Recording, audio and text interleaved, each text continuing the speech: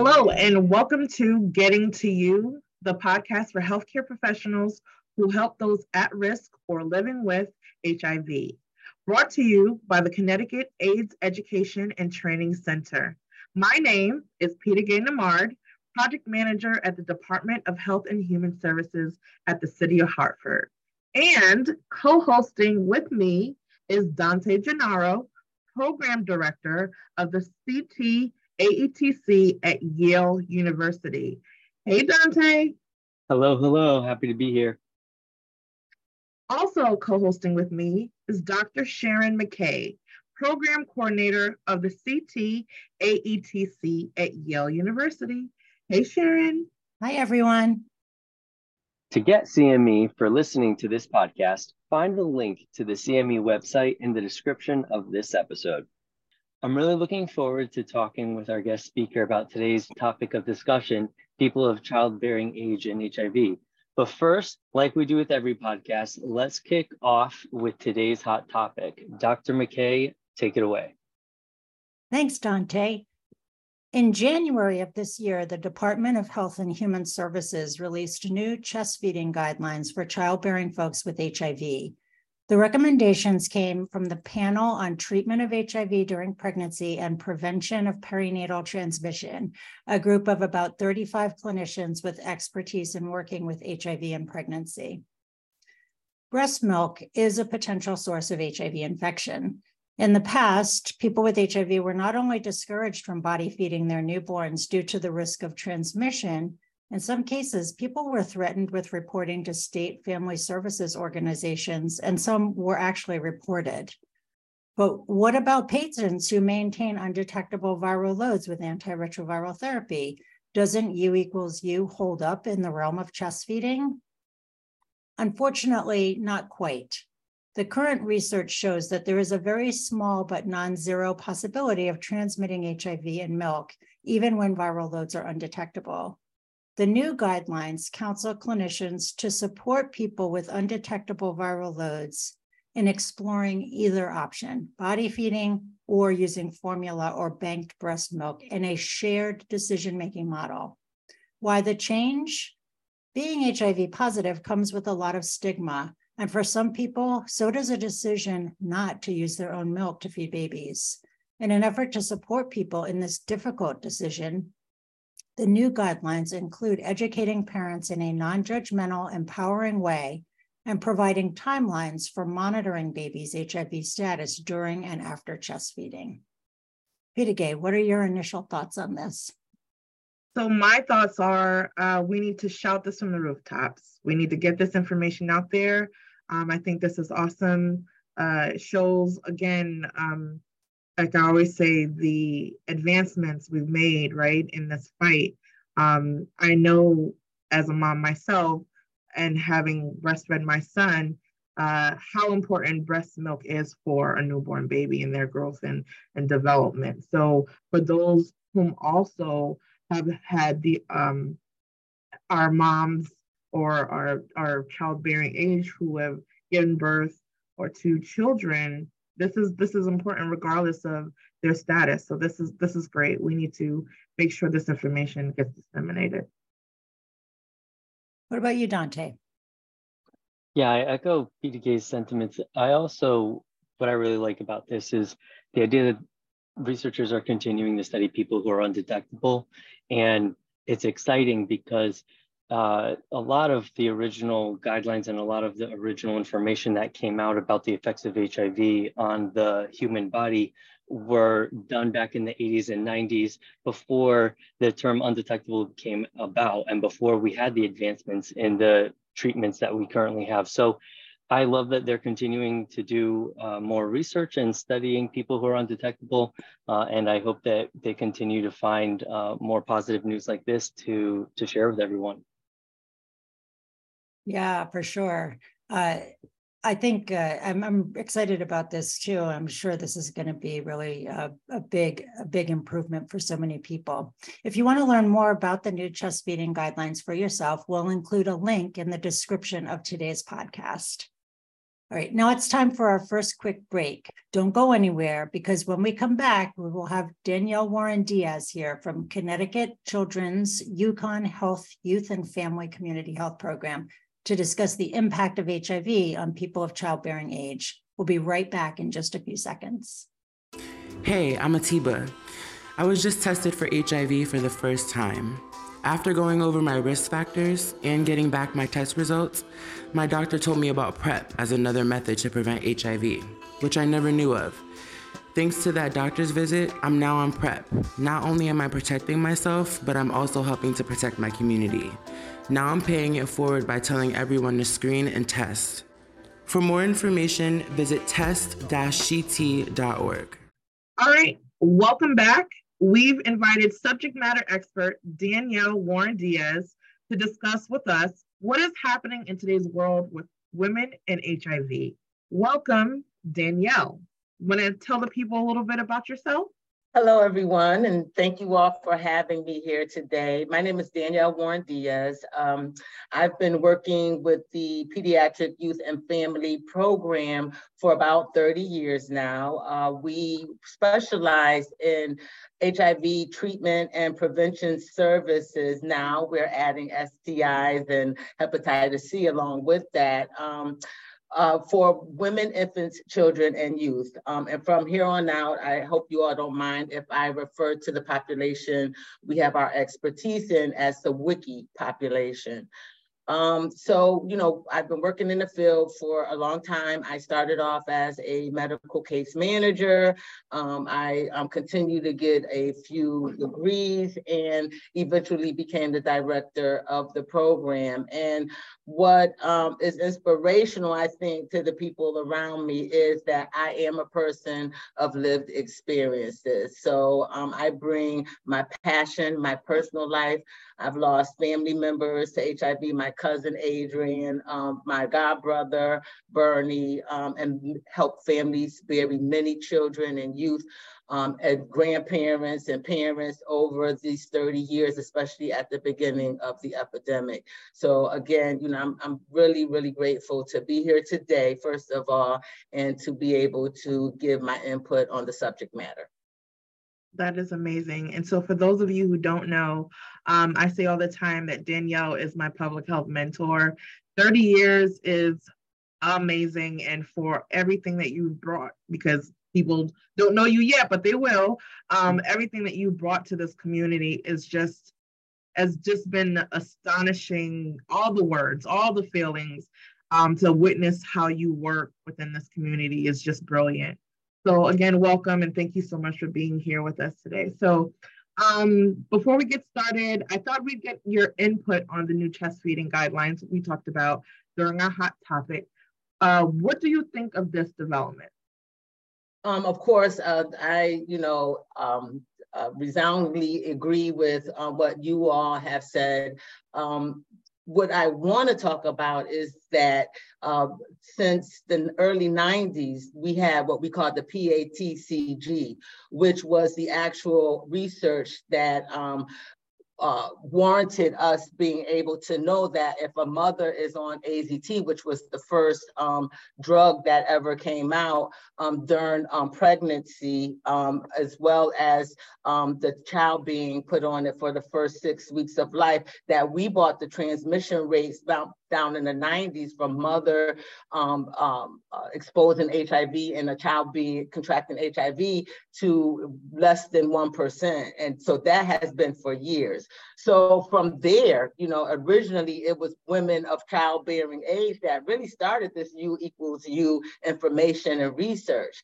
So if a mother can carry a child for 9 months and be on medications and not transmit the virus to the HIV virus to the child, how much is she able to pass it on sexually? So that grew out of that research, and since then that is the standard of care for women who are HIV positive.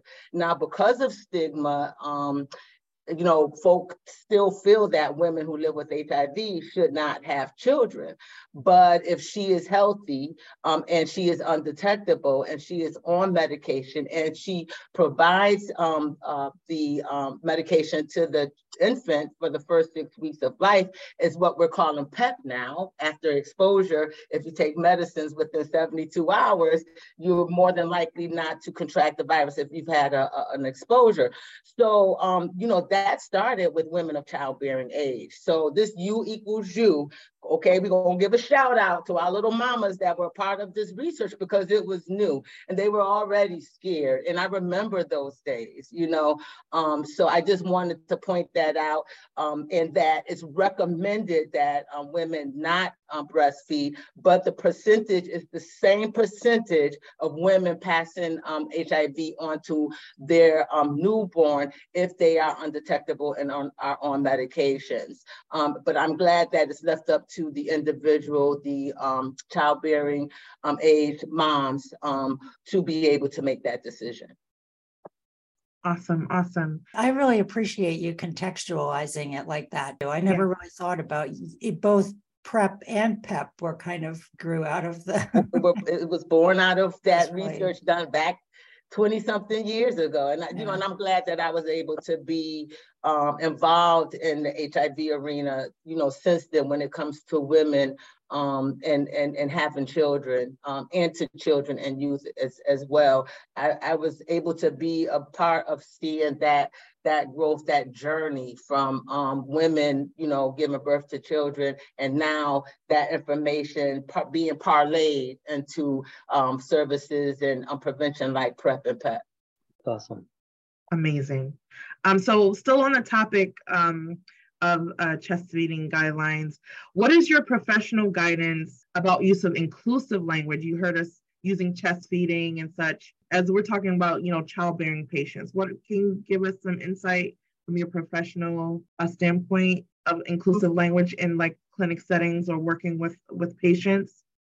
Yeah, I mean, it's okay as long as you don't veer too far off to confusing the people that you're trying to include. And I'm finding that more and more now with, you know, with new language and trying to use inclusive language that lots of times, unfortunately, it really differs from what people are used to hearing.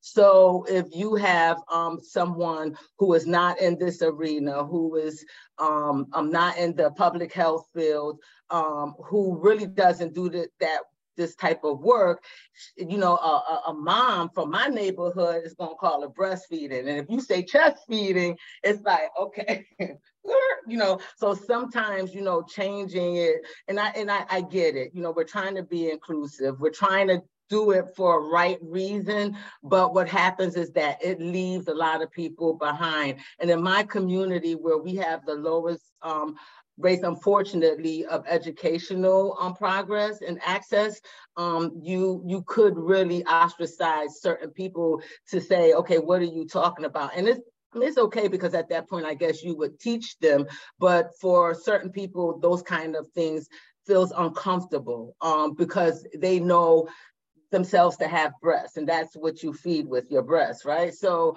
you know, it's a double-edged sword. Absolutely, absolutely, and I agree. Teachable moments are always something that are important, and I'm even with my family, and we've talked about this also, being that, you know, you're married to a Caribbean person, so you know what the Caribbean culture is. You have to tread lightly at times, and then, you know, use the moments that you can to kind of bring people into understanding. So absolutely. So you touched on this earlier, right, by giving us a little hint of your background, but I thought it'd be a great idea to learn a little bit more about you professionally. So I'd like to ask, what early professional experiences helped fuel your passion for your work in the HIV field? Hopefully I don't get too emotional. When I first started, my very first client, she was a 3-year-old little girl, little Black girl.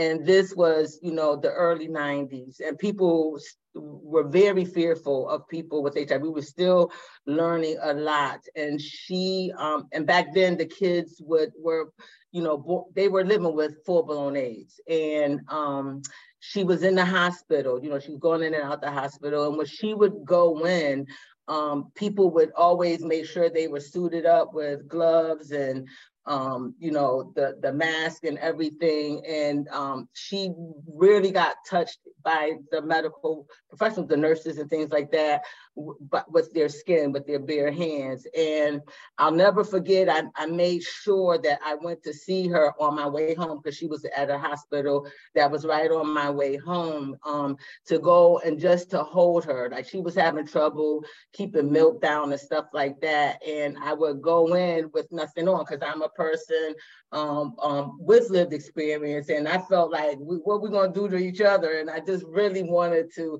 put some flesh on her. So I would stop. And I remember this one time I got her to drink her milk, right? And she would, all the other nurses, everyone was having a fit, of trying to get this baby to take in the milk.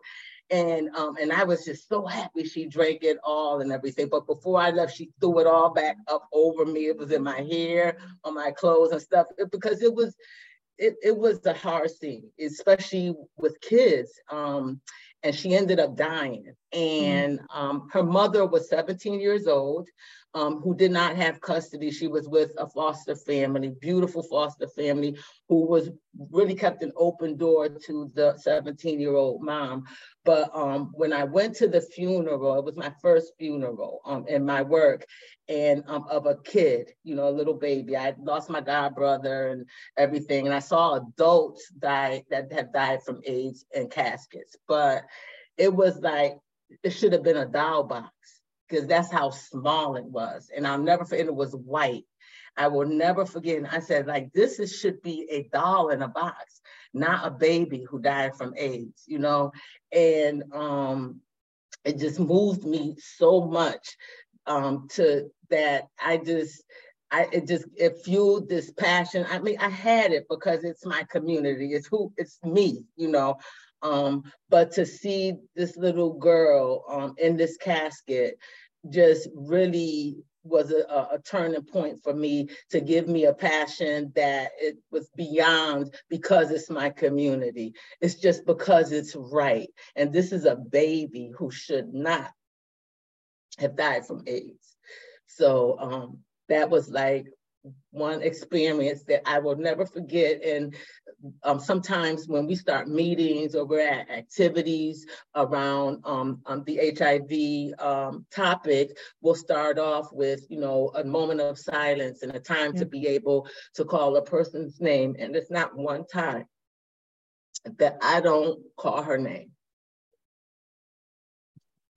Sorry about that, y'all. Nope, that was perfect. My throat is welling up. I'm trying to stifle. But no, that was beautiful. That was so beautiful. Thank you so much for sharing that. Thank you for sharing that. Yeah. Ooh, give me a second. It must be really gratifying to have spent your life since then working in this field and being part of the amazing progress that's been made with children. Absolutely. Yeah. I prayed for it all the time. At the beginning, I prayed. I said, God, I want there to be a time where babies weren't born HIV positive, that kids didn't have to die. And I'm telling you, we're close. You know what I mean? I was able to go through, that seeing what happened with the studies and bringing down the transmission rate from, infants not being born HIV positive. So in our country, especially in the Northeast, we've really come further than other places, because I didn't expect to have children on our caseloads anymore at the Children's Hospital, but we still do. And when Obama lifted the HIV ban, we got an influx of kids being able to be adopted into the country. So most of the kids that we follow at the Children's Hospital that are not youth, not adolescents, because the adolescents we have contracted HIV through their own situations. But you know, with that, it's just mostly kids who are adopted from other countries, or they're moving up from the South somewhere where we actually have children still living with HIV. But it's just come such a long, long way. Unfortunately, we bury young women for some reason of childbearing age to AIDS, but rarely are we bearing children. I also agree that I feel like we're close, for sure. It's such, not for nothing, this is such a very like personal topic for me too, and like hearing it is it's getting emotional and overwhelming. I am emotional. I know. Yeah. So I'm trying to like hold it in a little bit. But when I went to Africa and Zimbabwe years ago with Gary Blick's practice, we would go to an orphanage where they had children whose parents had died from AIDS, and these kids were all HIV positive. And there was this one little girl who I absolutely fell in love with. And I would go in and grab her, and I use her picture all the time as my Zoom background. Whenever my camera is turned off, they called her Missy. They didn't know her name. And if I could have, I would have brought her back here and gotten her the treatment that, you know, she could have been on to live a long and healthy life. And it's so sad because I think hearing these stories is just so touching, but, you know, in all likelihood, she's passed away by now from not being able to get, you know, the treatment that we're so fortunate and lucky to have here. And I think that people just don't understand how grateful we should all be that we live in the United States and that we have access to these medications. They're not cheap.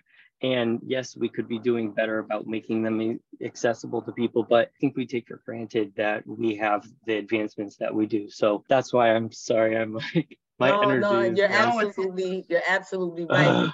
When we get the kids in from other countries, we look at their regimen like, what the heck have you on? It's just like, and it's in Jamaica too. When they come over from Jamaica, it's like, what? Like, like on 8 different meds, like they get what they can, right?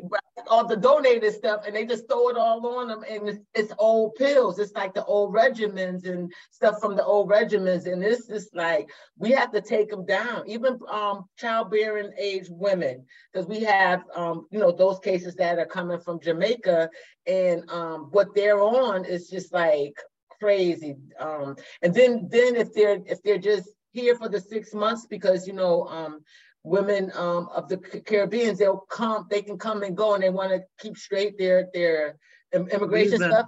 So they come for 6 months, but they need to be seen. Then it's like, do you change their regimen? Because they're going to go back and get put on that garbage when they go back. You know what I'm saying? Yeah. So do you just keep them on the garbage because they're going back in 6 months? It's tough. Yeah.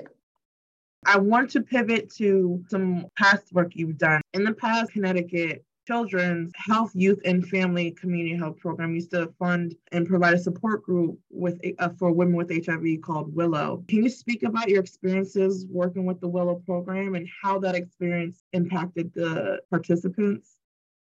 So Willow stands for Women Involved in Life Learning from Other Women, Willow. And it was a CDC evidence-based intervention that we were funded to provide for many years. I think we did it for 5 years, to where we actually saturated the network. And that's what they try to do. You try to saturate the network of women,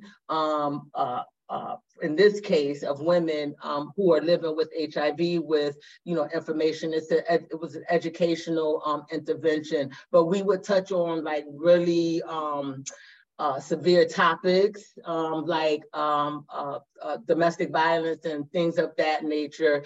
So, you know, it was borderline to a support group, but it wasn't. It was an educational intervention. And we always made sure that we explained that to the women, because you have to get through the components because they get certified at the end. And it was sponsored by the CDC through the Department of Public Health.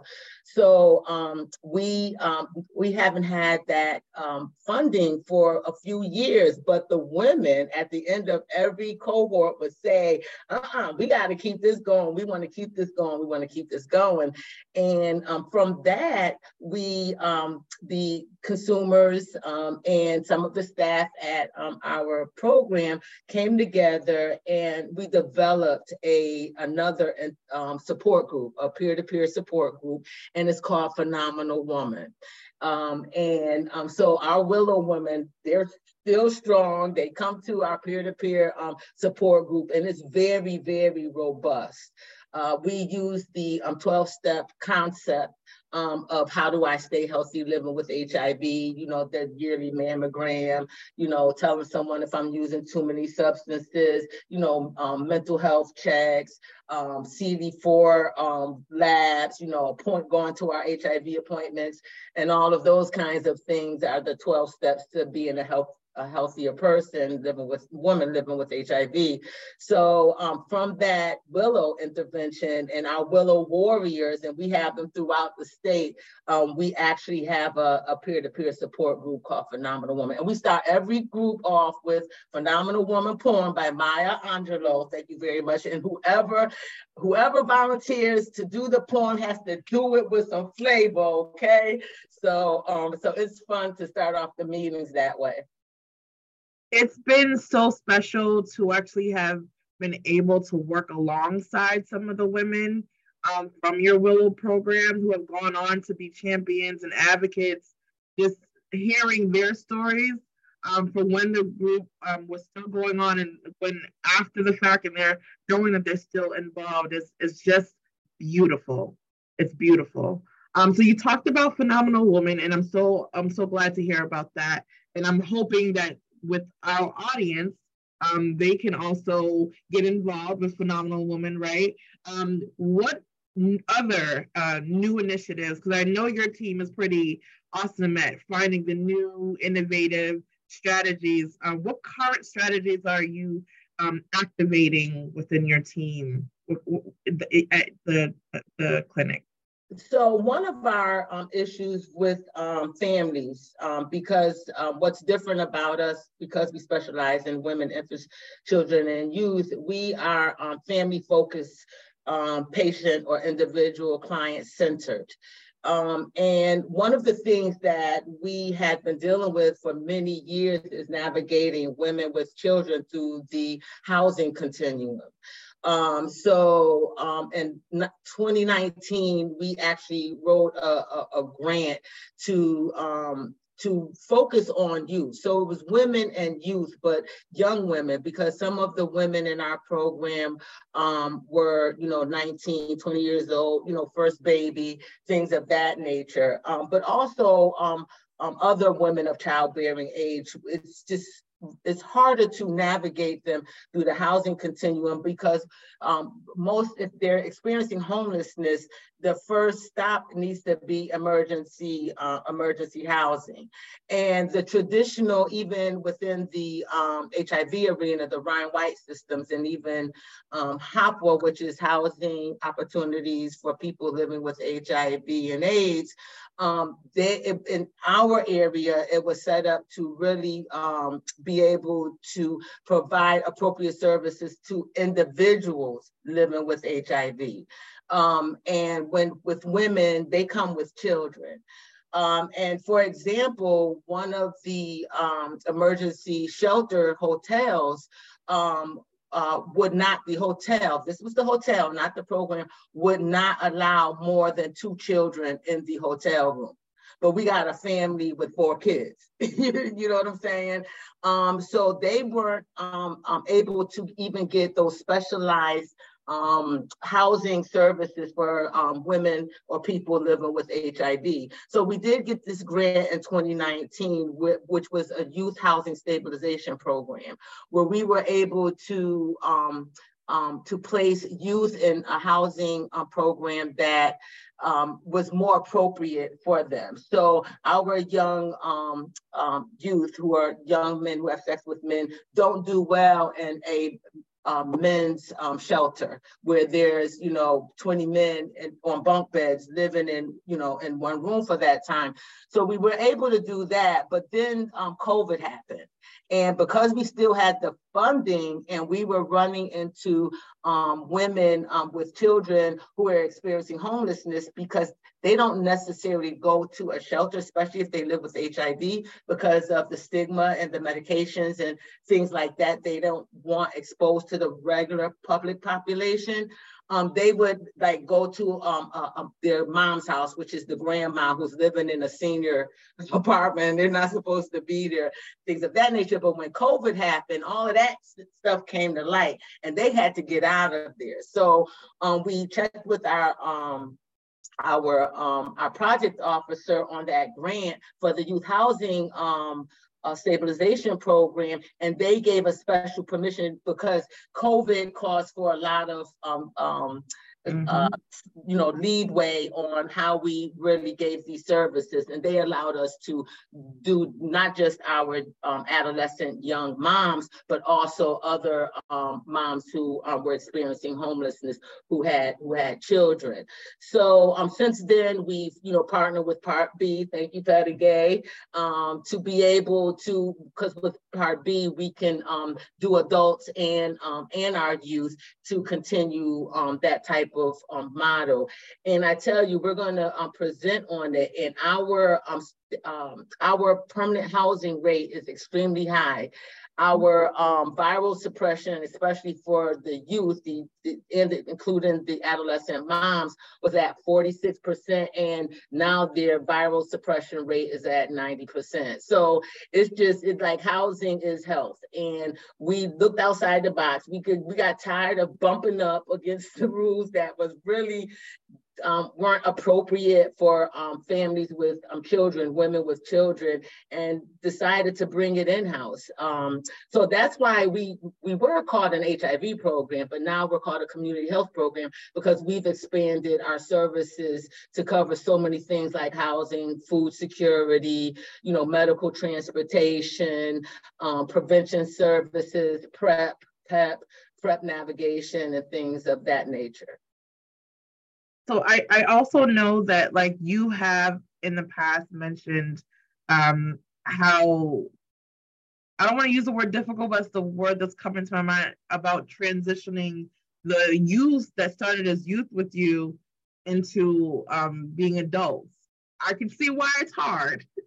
You guys are providing a dynamic program and support system, a wraparound for all of the people that you work with. It's really a dynamic thing. Thank you. It's very impressive, and it's awesome to hear.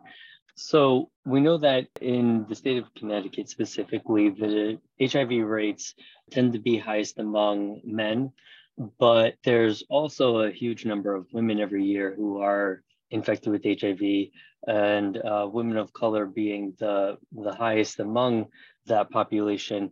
What does the current climate look like for cisgender women of color in Connecticut regarding the HIV epidemic?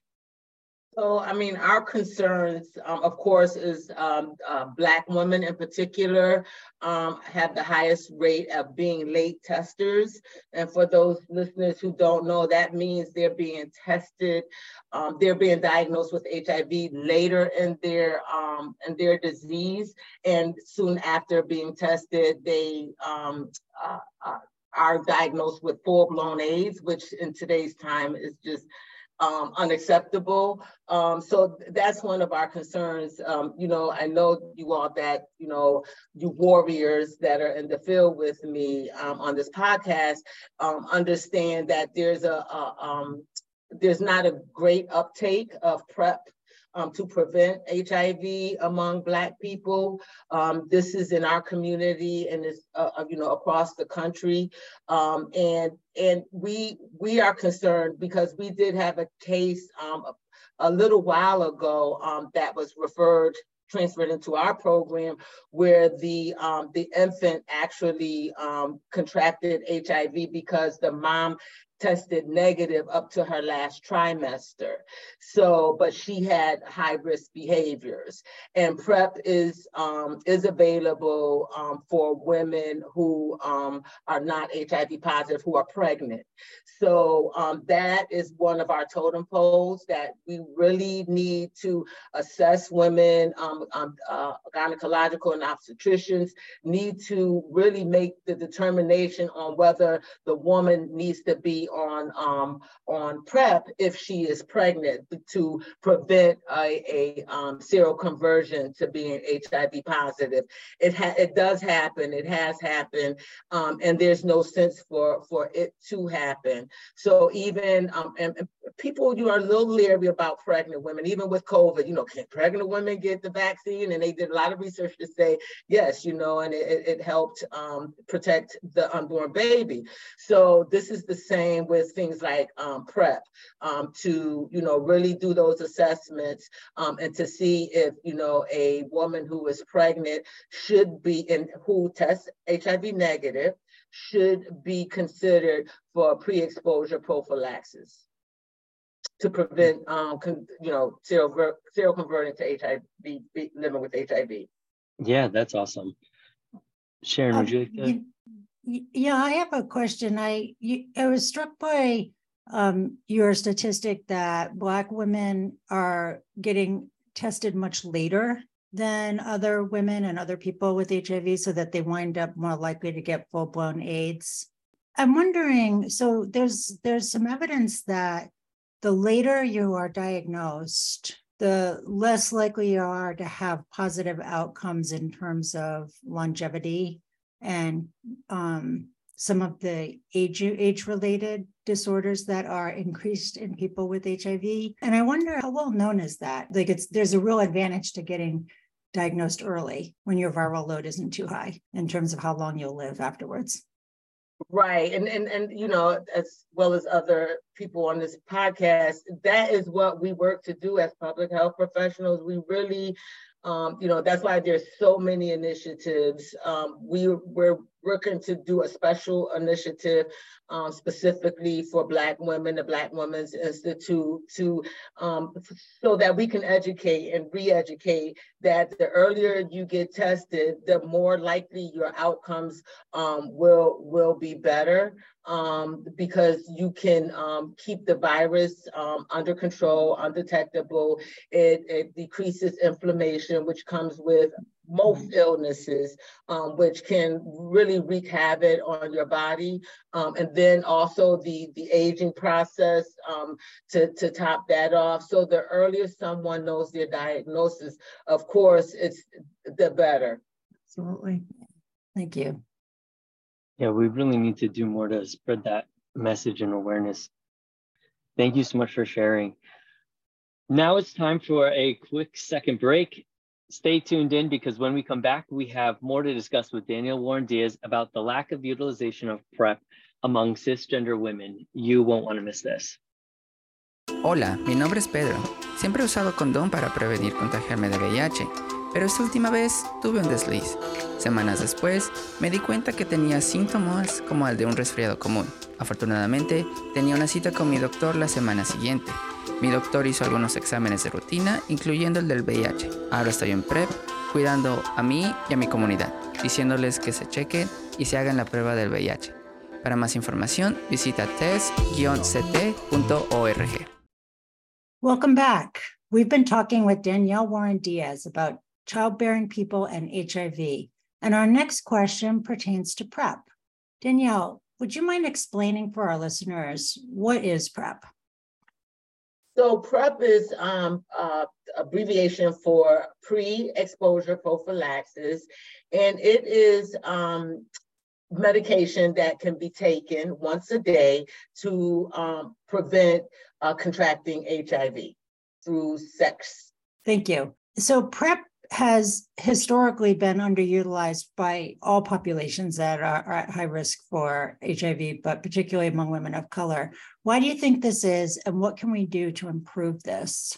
You know, I honestly think, and this has no, when it comes to women of color, Black and brown women, it really doesn't even have anything to do with socioeconomic status either. I mean, you know, we're talking about educated Black and brown women who are just as exposed as someone who doesn't have the higher levels of education, like master's degrees and things of that nature. But for some reason, you know, our sisters just don't see themselves there and as needing it. And it could be for, you know, various reasons. They may feel they're in a monogamous relationship, you know, and especially in the earlier years, that really didn't make a difference. Women, you know, were married and later found out, you know, after testing a positive for HIV, being diagnosed with HIV, found out that their husbands also were living with HIV. So, you know, it's just so easy not to see oneself in a certain picture if you don't fit what you're hearing. And that is, that's unsafe for women of color because we are so much at risk. And most of the women who, a high percentage of the women who live with HIV is Black women in particular. When you ask them their exposure, they say that it's through heterosexual exposure. So they're contracting HIV through sex.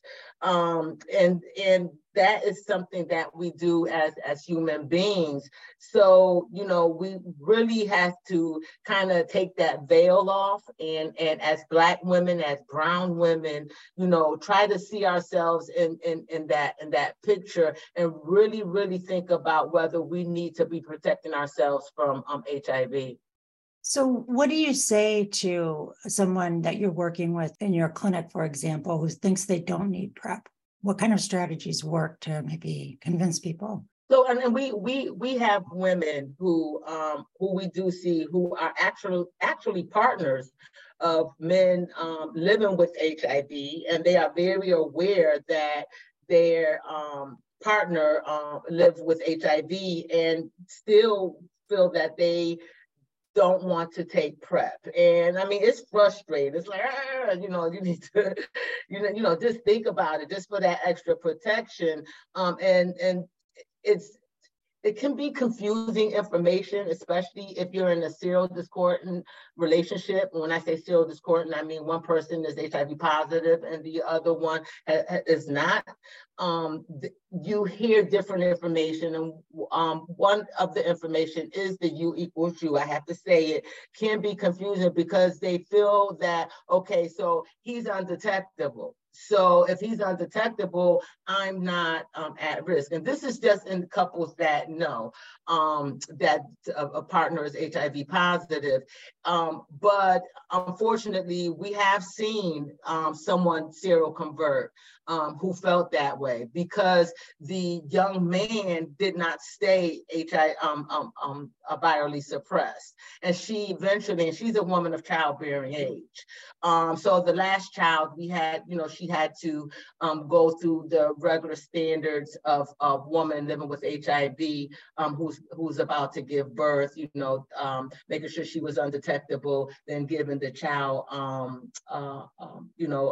prophylaxis after birth of HIV medication for 6 weeks.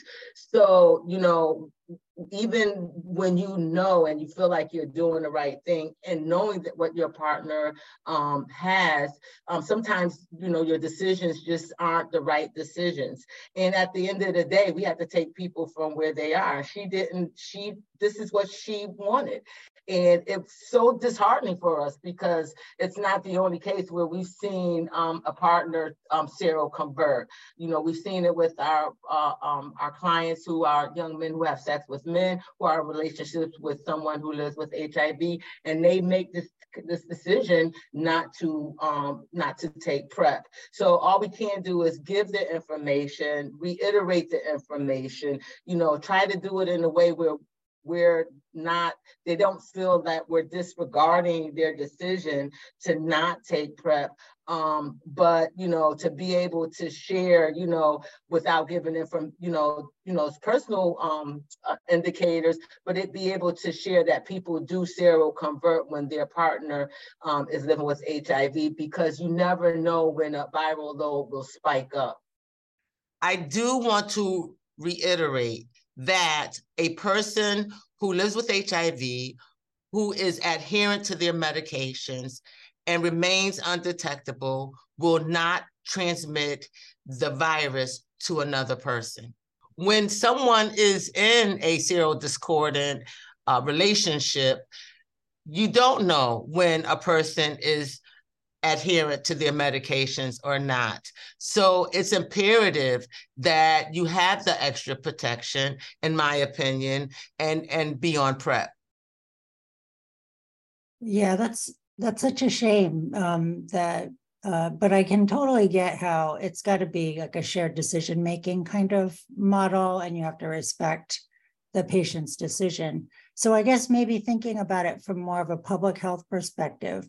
So what do you think is a really deep down the main barrier to PrEP, and what would be a good strategy from a public health perspective for sort of getting past that or getting that overturned? Do you think it's stigma? Do you think it's just not believing that it can happen to you? Yeah. I mean, it's stigma. And I mean, what we can do as public health professionals is to continue to educate and really have interventions where people can see themselves in that picture. For women of color, that's not necessarily been what has been happening, even in the marketing of PrEP. It was very much geared to young or to gay men, and even transgender women were considered in that marketing. But Black women and brown women need to be in that marketing. They have to see themselves there to say, okay, this is talking to me. And right now, hopefully we're going to do better at it. But from the beginning of our PrEP era, when we had this opportunity to prevent HIV for folk, it wasn't marketed the right way to Black and brown women. And because of that, they don't see themselves there. So we have to do more marketing. We have to do personal types of interventions, which is really, really important, be it through groups, be it through our sororities, because we have like some great Black historical sororities that we need to get involved in this. The AKA, Alpha Kappa Alpha, Delta Sigma Theta. Okay, girls, let me hear your signs and your sounds, for all of you. Sigma, like for all of our Black sororities, historical sororities, like why they're not in this march, I don't know, but it's up to public health professionals to look outside of public health professionals and get those folk that are pillars in our community to be able to get involved with this, to say, and any other women's group and the church women's group, the sister groups at the churches, to get these women involved, to talk to each other, to talk to other women, to talk to our young women about the importance of protecting ourselves from anything, including HIV. Yeah, that's amazing about the marketing. When Black women have some of the highest risks, they're not being included in the marketing. Yeah, that needs to change. If I could shout like we were in church, I would, because you just preached a whole sermon in just a matter of minutes.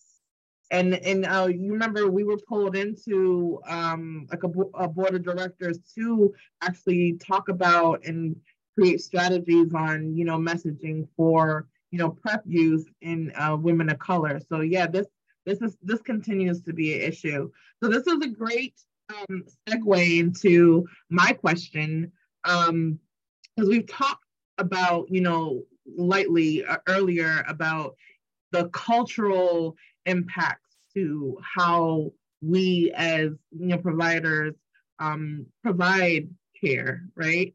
especially when we're talking about people from the Caribbean islands and different religious practices and so on and so forth. How would you recommend providers break down the communication barriers with patients from diverse cultural backgrounds? I mean, I'm a staunch advocate for peer-to-peer. So, that is a way that you can actually use a peer, part of the peer workforce.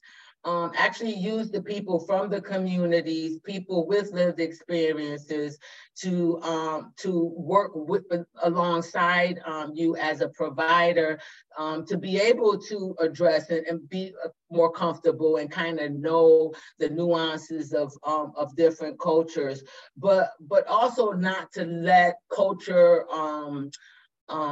cause a bias. One of the things that we have seen is that white providers are more likely to provide even PrEP prescriptions to white people as opposed to people of color, to Black people, and I'm going to say this because I'm a sister, and I could come across kind of strong. I know I can, but this whole thing of the mad Black woman thing, stereotype that's put on the population can prevent people internalize that, and it prevents them of wanting to talk about hard topics because they feel like, okay, this person just gonna go off, or and that's not necessarily the case. I mean, we all want to be healthy, so to not allow cultural biases to stop you. And that takes some inner work, to not think of culture and talk about those hard subjects. I had a woman who, we were at a planning meeting, and she, we talked about about sex, safer sex and things like that at health fairs, or at just community events. And she says, well, my culture, we don't want anybody talking to our kids about our teens about sex and things like that, and she, these are teenagers that she has, and these are little Black girls she's talking about. I said, but the highest numbers of chlamydia is right here in your neighborhood, and they're Black girls. I mean, so, we have to get past that. And as a public health professional, we have to talk, look through the culture and talk about the things that needs to be talked about, because culture can make it seem like it's being disrespectful. But what's more disrespectful to me is watching all these little girls come in for treatment for chlamydia. So, we have to know when to take culture into consideration, but then when not to let culture interfere what needs to be happening. You know what I'm saying? So, in the Black community, we have the Caribbean culture, which is really, really strict. I adopted my daughter. She's Jamaican. You know what I'm saying? But she was sexually active. You know what I'm saying? I hope she don't get mad at me, but she was sexually active at a young age, regardless of where she came from. So, I just really implore people and public health professionals to not allow it to be a barrier either way, because it's because of bias and not understanding, or because you're trying to really respect the culture, so you don't want to talk about these hard things. Either way is dangerous for our culture. And right now, Black and brown people are the most impacted. So we have to be able to get past it. Absolutely. I'm going to take a page from your book, where I'm going to talk about how sometimes in my own family, I'm able to take off and put on my hats. So as a family member, as a public health person, and, a woman who, of course, I'm in the dating scene. Like, we all came here because of a specific act. And if we are afraid to talk about what happened to manifest us in the world, it is a disservice. So I have been the person to be the bold one of my family, where I am talking directly to my elders, because I know what even people of a certain age and their risk categories can be, regardless of if you want to make it look prim and proper. There are risks out there if you are, about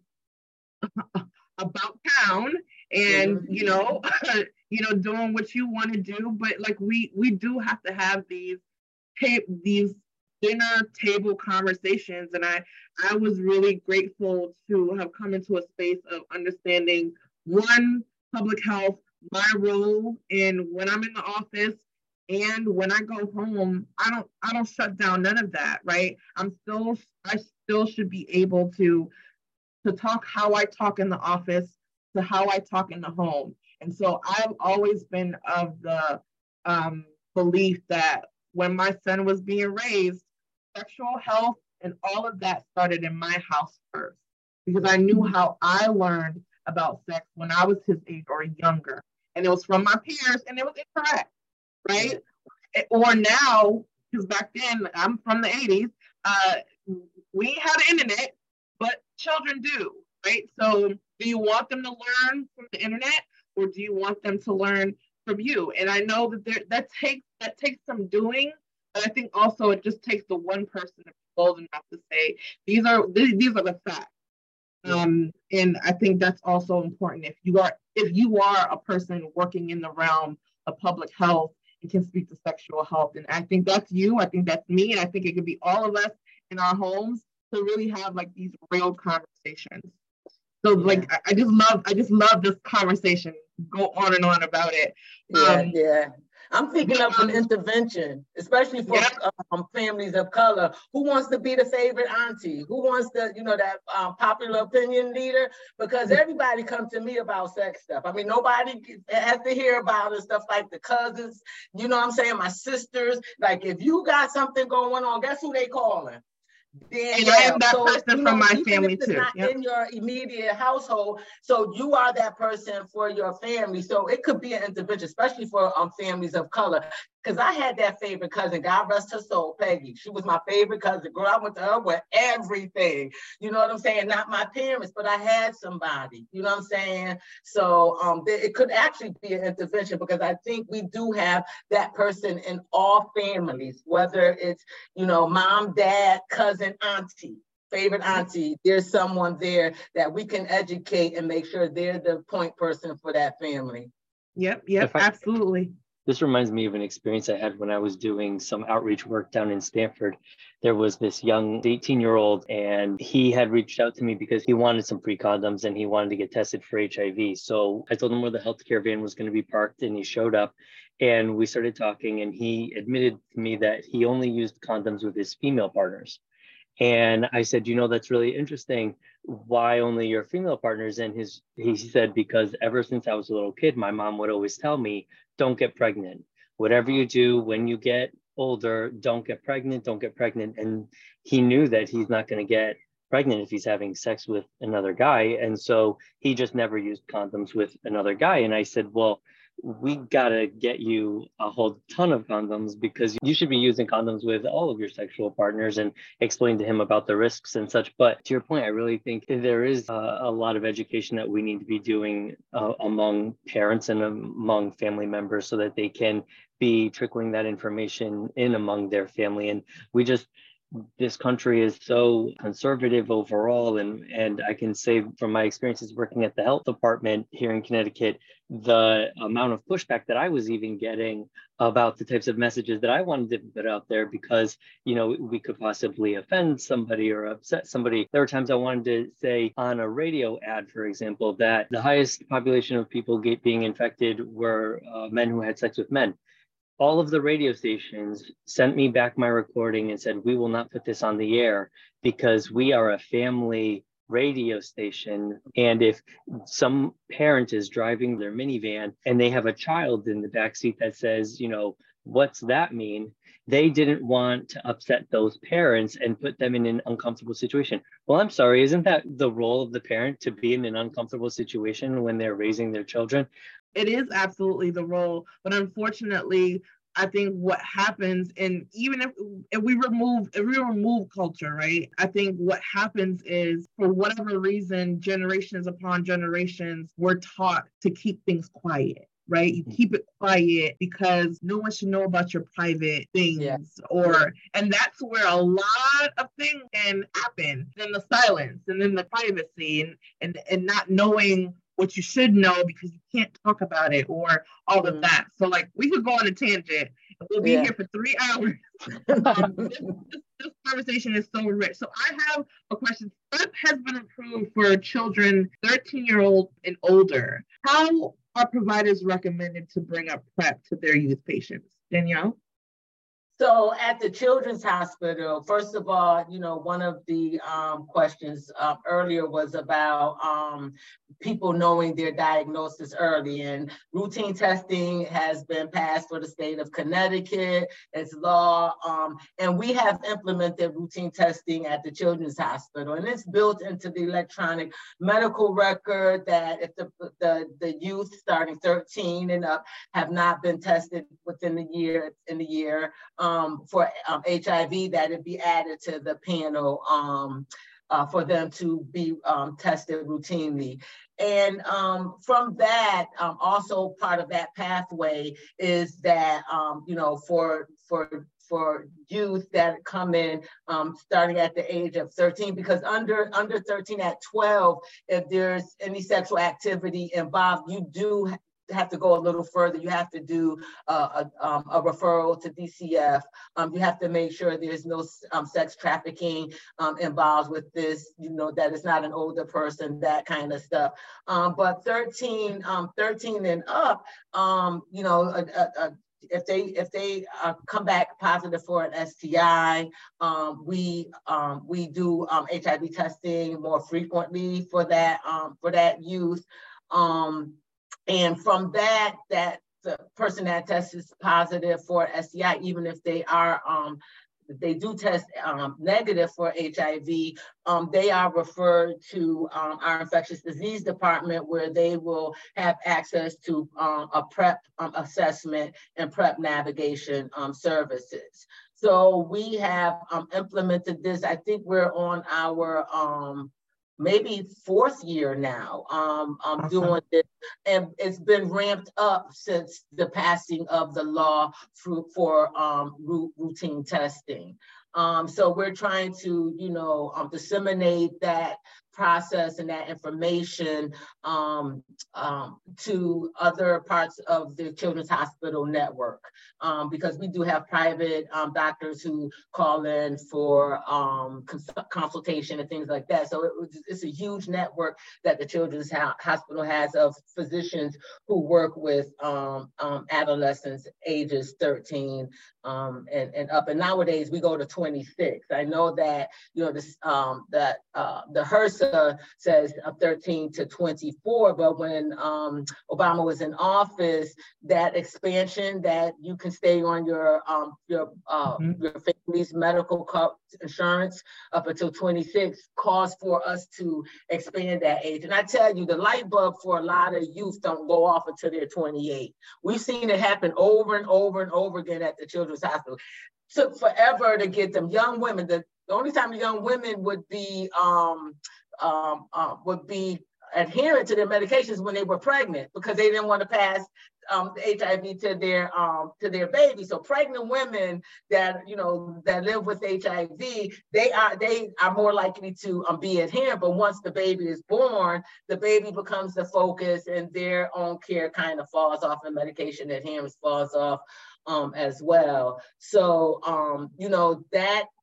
that routine testing, and the other thing that happened more recently as well, is that the PrEP services can be administered without consent from the parent.